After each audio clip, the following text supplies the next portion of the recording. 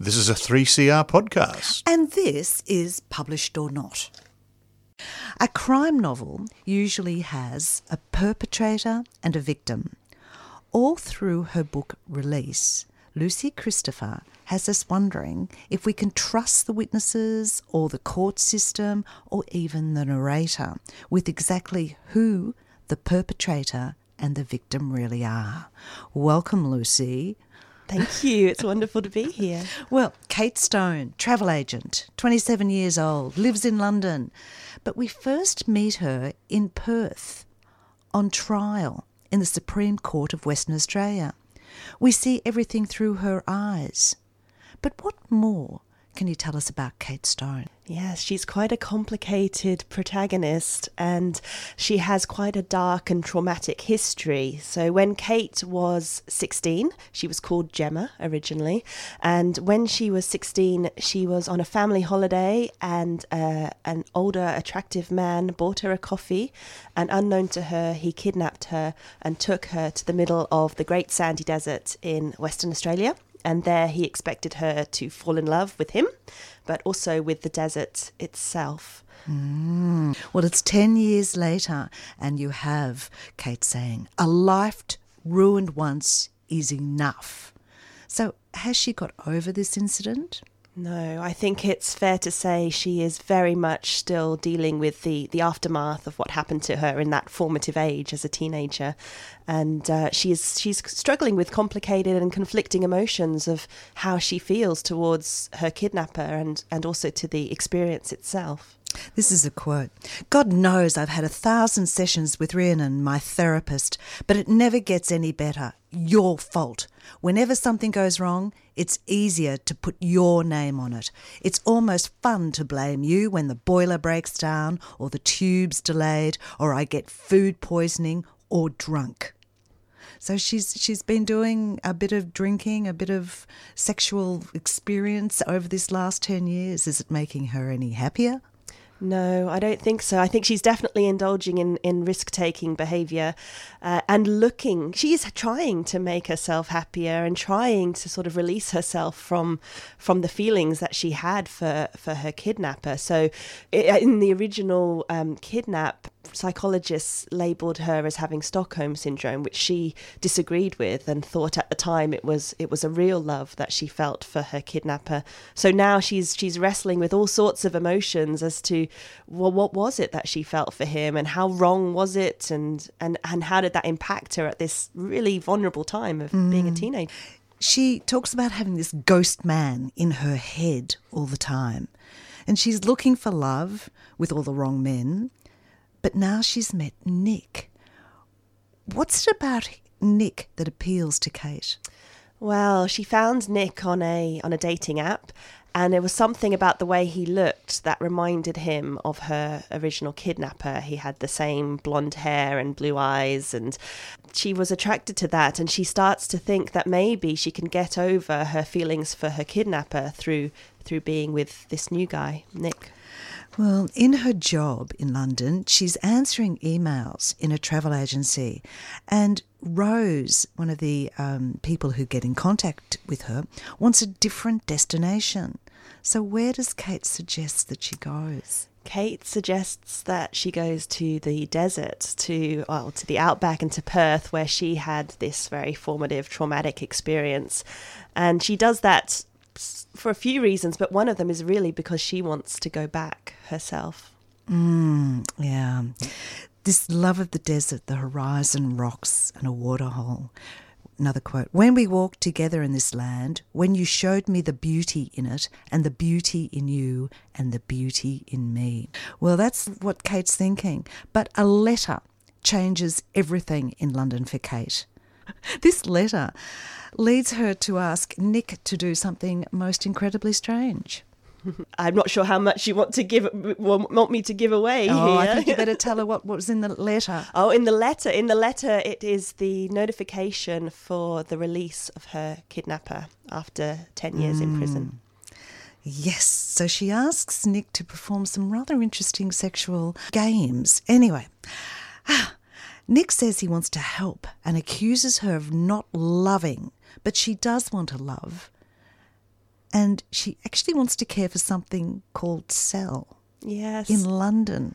What's Sal is the fox in the that lives in her yard at the back of her flat, and she is desperate to love. Like she wants to love, she wants to feel love, and so she looks after this stray fox that hides under the shed in her garden, and she looks out for the other foxes in the neighbourhood, and she has plants that she looks after, and she's sort of looking after the stray things on the edge of life, really.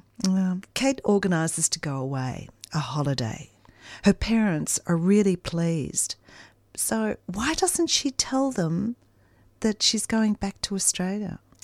Well, she knows that her parents would be furious if they really knew she was going back to Australia, and they really are of the mind that she should be dealing with this trauma. It's been 10 years.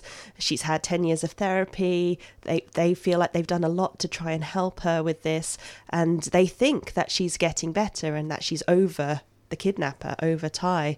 So she knows they would be absolutely furious if they knew she was really heading back to Australia. Yeah, because when all of this happened, she really got celebrity status, didn't she? Everybody wanted to interview her, take photos of her, and of course her parents were very protective, and there was a problem. Another quote, "So much black and white. You and I, so many words now. We are novels and films, stories in the minds of thousands." So she's back in Perth. What does she do?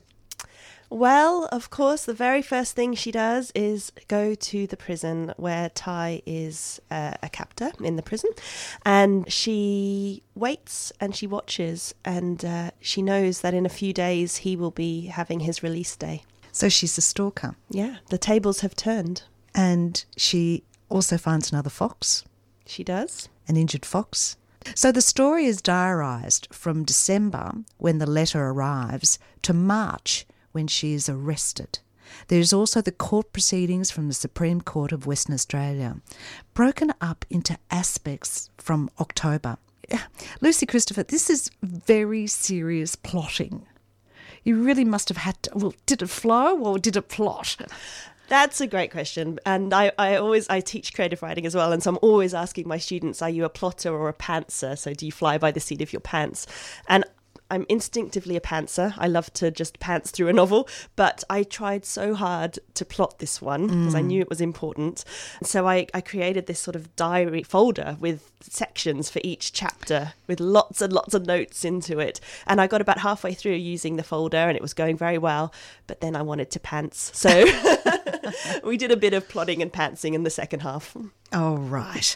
Okay. Well, look, your narrator in this, Kate, does she fly by the seat of her pants? Let's just get that last bit about Kate.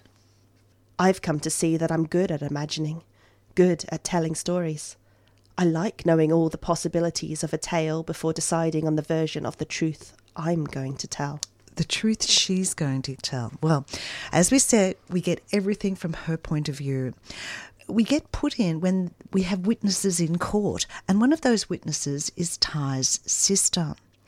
What's the story that she tells about Kate? So she has a very different view about Kate, and she thinks Kate is bad news. She thinks that Kate originally wasn't kidnapped by Ty, but decided to run away with him as a teenager. And then she thinks in this current present day that she's actually killed Ty. Release is the title, and also Kate releases a fox into the Australian desert. A cunning animal, not in its native home.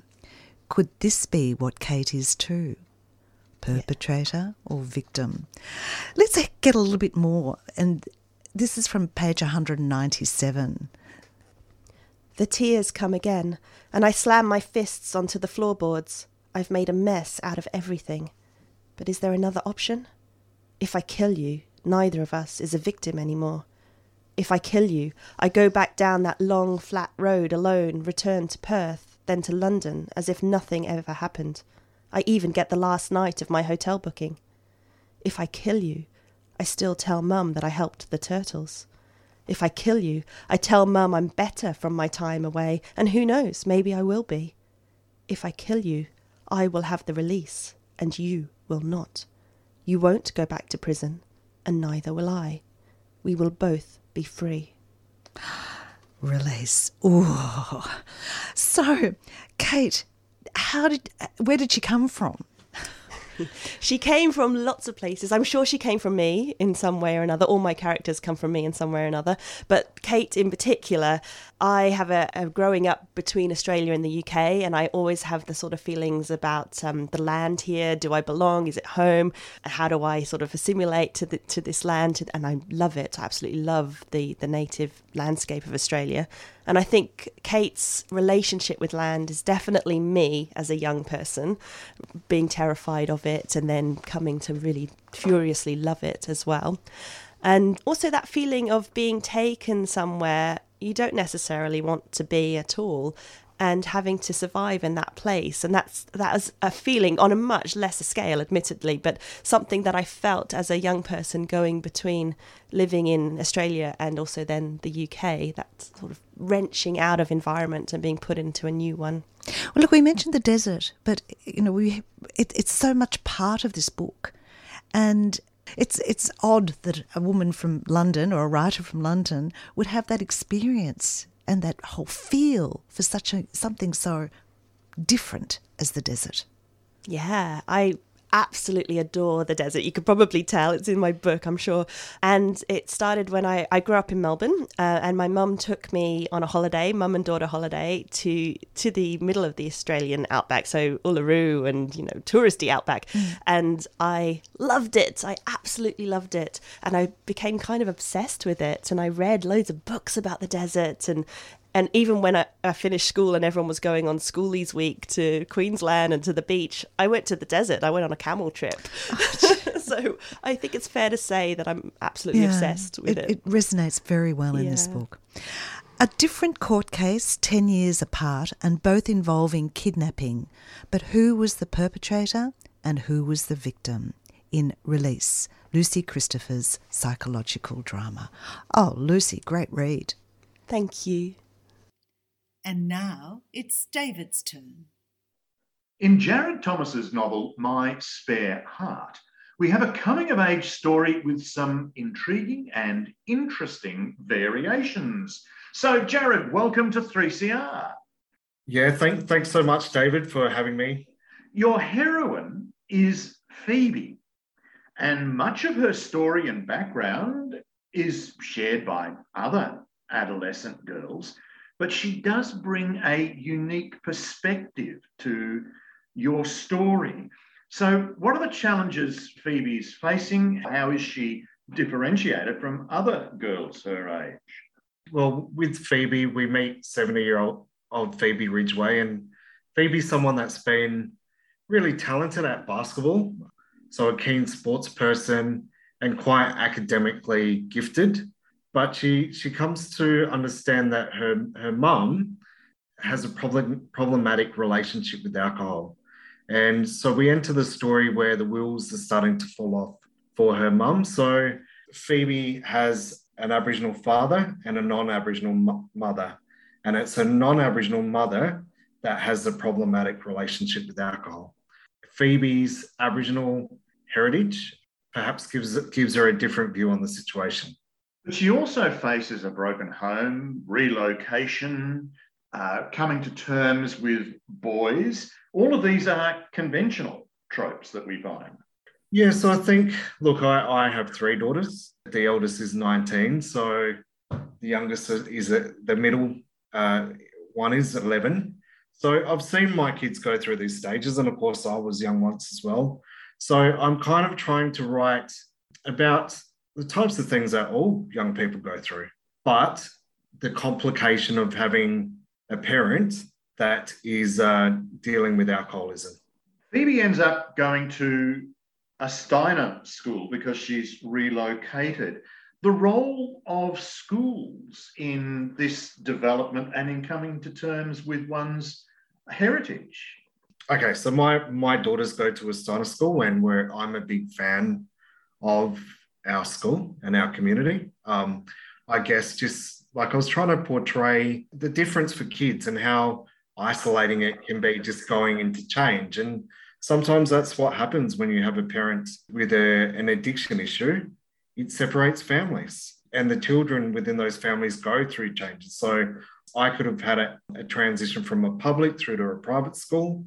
In this case, I chose a Steiner school. And I guess for me, being a parent of children that have gone to that school, I guess as feeling a safety to be able to discuss racism, which is so widespread across the nation.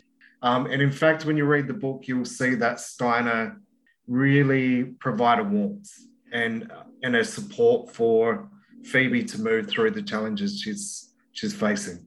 It provides that foundation and support and structure.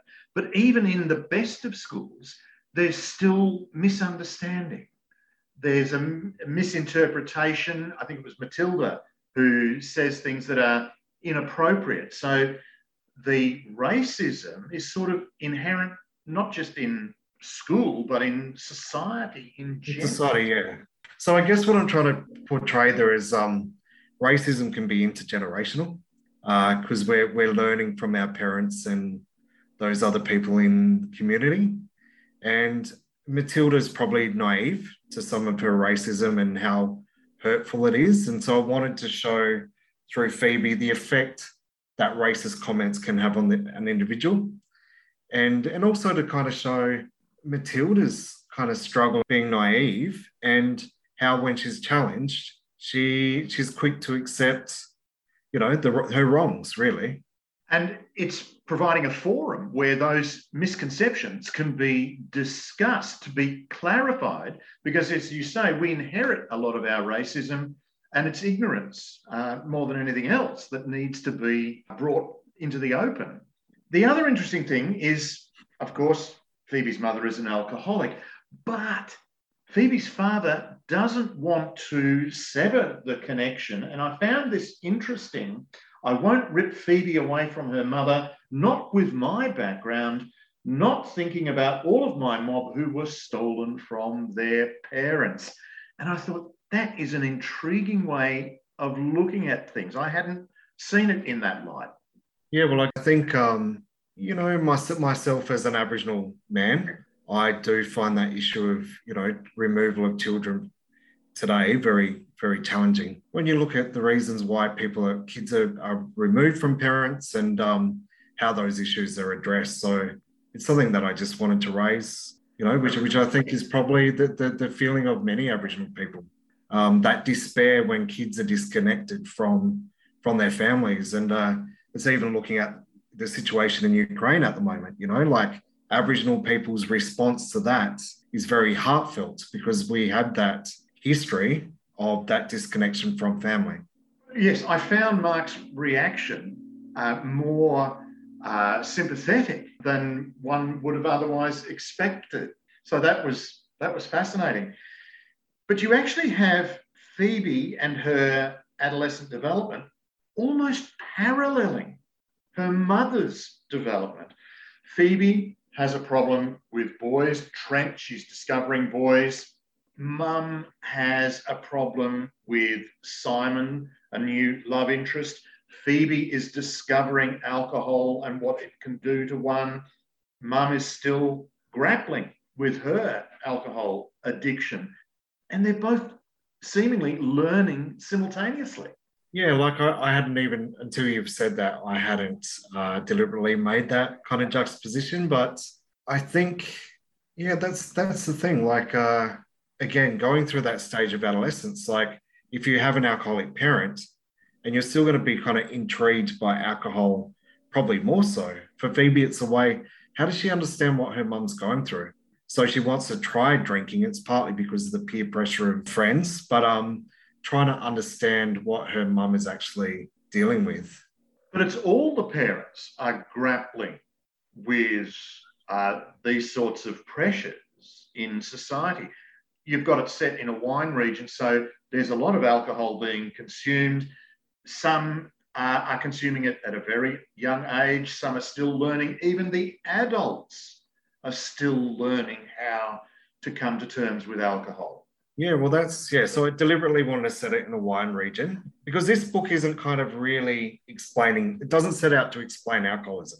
What it sets out to kind of show is what people go through if they're in a relationship with an addict. And within a wine region where I live, like, of course, there's people that have healthy relationships with drinking. They can drink responsibly.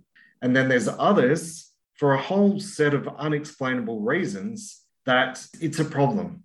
And I wanted to show that the problem within Australian society and internationally is just so prolific.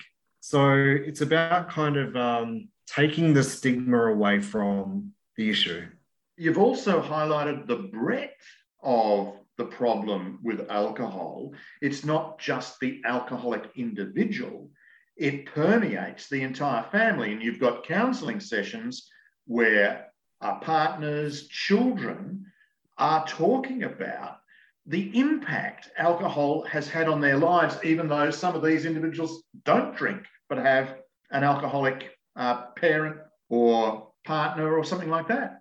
Yeah, no, that's right. As part of my research, I went to similar meetings for about 18 months. So I do not kind of draw on anyone's experience particularly, but through this book, I kind of distill the essence of experience. So this is the interesting thing. We often look at the addict and we feel sorry for the addict, but it's actually the people around the addict that are suffering. Again, for me, that was really important because as an adult, if I had a friend or a relative that was dealing with an addiction and it was affecting me, I would be able to go and see a psychologist. Even some adults find that hard to do. But if you're an adolescent in that situation, obviously they're not going to know where to begin. And so this book, in a way, it's showing young people who may be in that situation a way to navigate it. Phoebe actually finds support in a most unique way. Walking country. Watma made all of the Flinders Ranges, the mountains, the hills, the creeks, the waterholes and the plains. Watma in the water, in the sky, the water in creeks, waterholes and the ocean, and beneath the ground, the aquifers. After Watma had created everything in the Whitma, the history time or time that the earth was created, he came through this creek and started turning into a whale here. The significance of that foundation for Phoebe. Well, as a Nookana person, I live in the city today. I work and live in the city, but my home is the Southern Flinders Ranges. And most Nookana people, and including my children, if we get unwell, physically sick, or we feel off, for us, going back home is a way to reconnect. We know that that particular landscape has nurtured our family for tens of thousands of years. So with that type of knowledge and going home and understanding country, it is a way to reconnect and sometimes just to move through things. So I wanted to kind of show, I guess, what is, when we talk about connection to country as Aboriginal people, what does that really mean? What does it look like? Do you think there's enough literature out there for adolescents with an Indigenous background? No, not yet. So we're starting. I mean, like, there are a few Aboriginal people writing young adult fiction.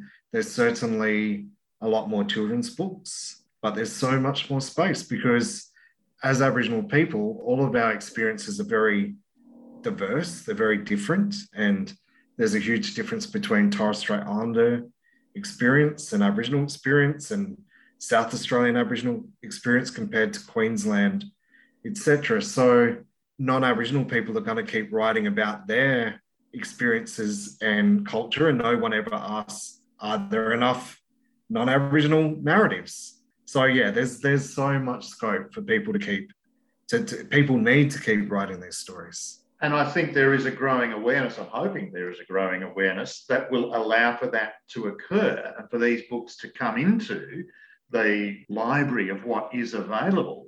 So as I said at the beginning, it's an adolescent story that is so familiar, and yet there is a unique perspective and dimension that has been added to it. So the novel is My Spare Heart. The author is Jared Thomas, and it is an Allen and Unwin release. So Jared, thank you very much for talking with me today. Yeah, thank you so much, David. You've just been listening to Published or Not on 3CR. Hello, I'm John Fain. I used to work at the ABC when I had a microphone. But here I am in front of a microphone at 3CR, and what an absolute pleasure it is to be back here for the first time in about 35 years. I wish you all the very best for your radiothon. I hope you raise buckets and buckets of money, because 3CR is a really important part of the media landscape in this city, this state and this country.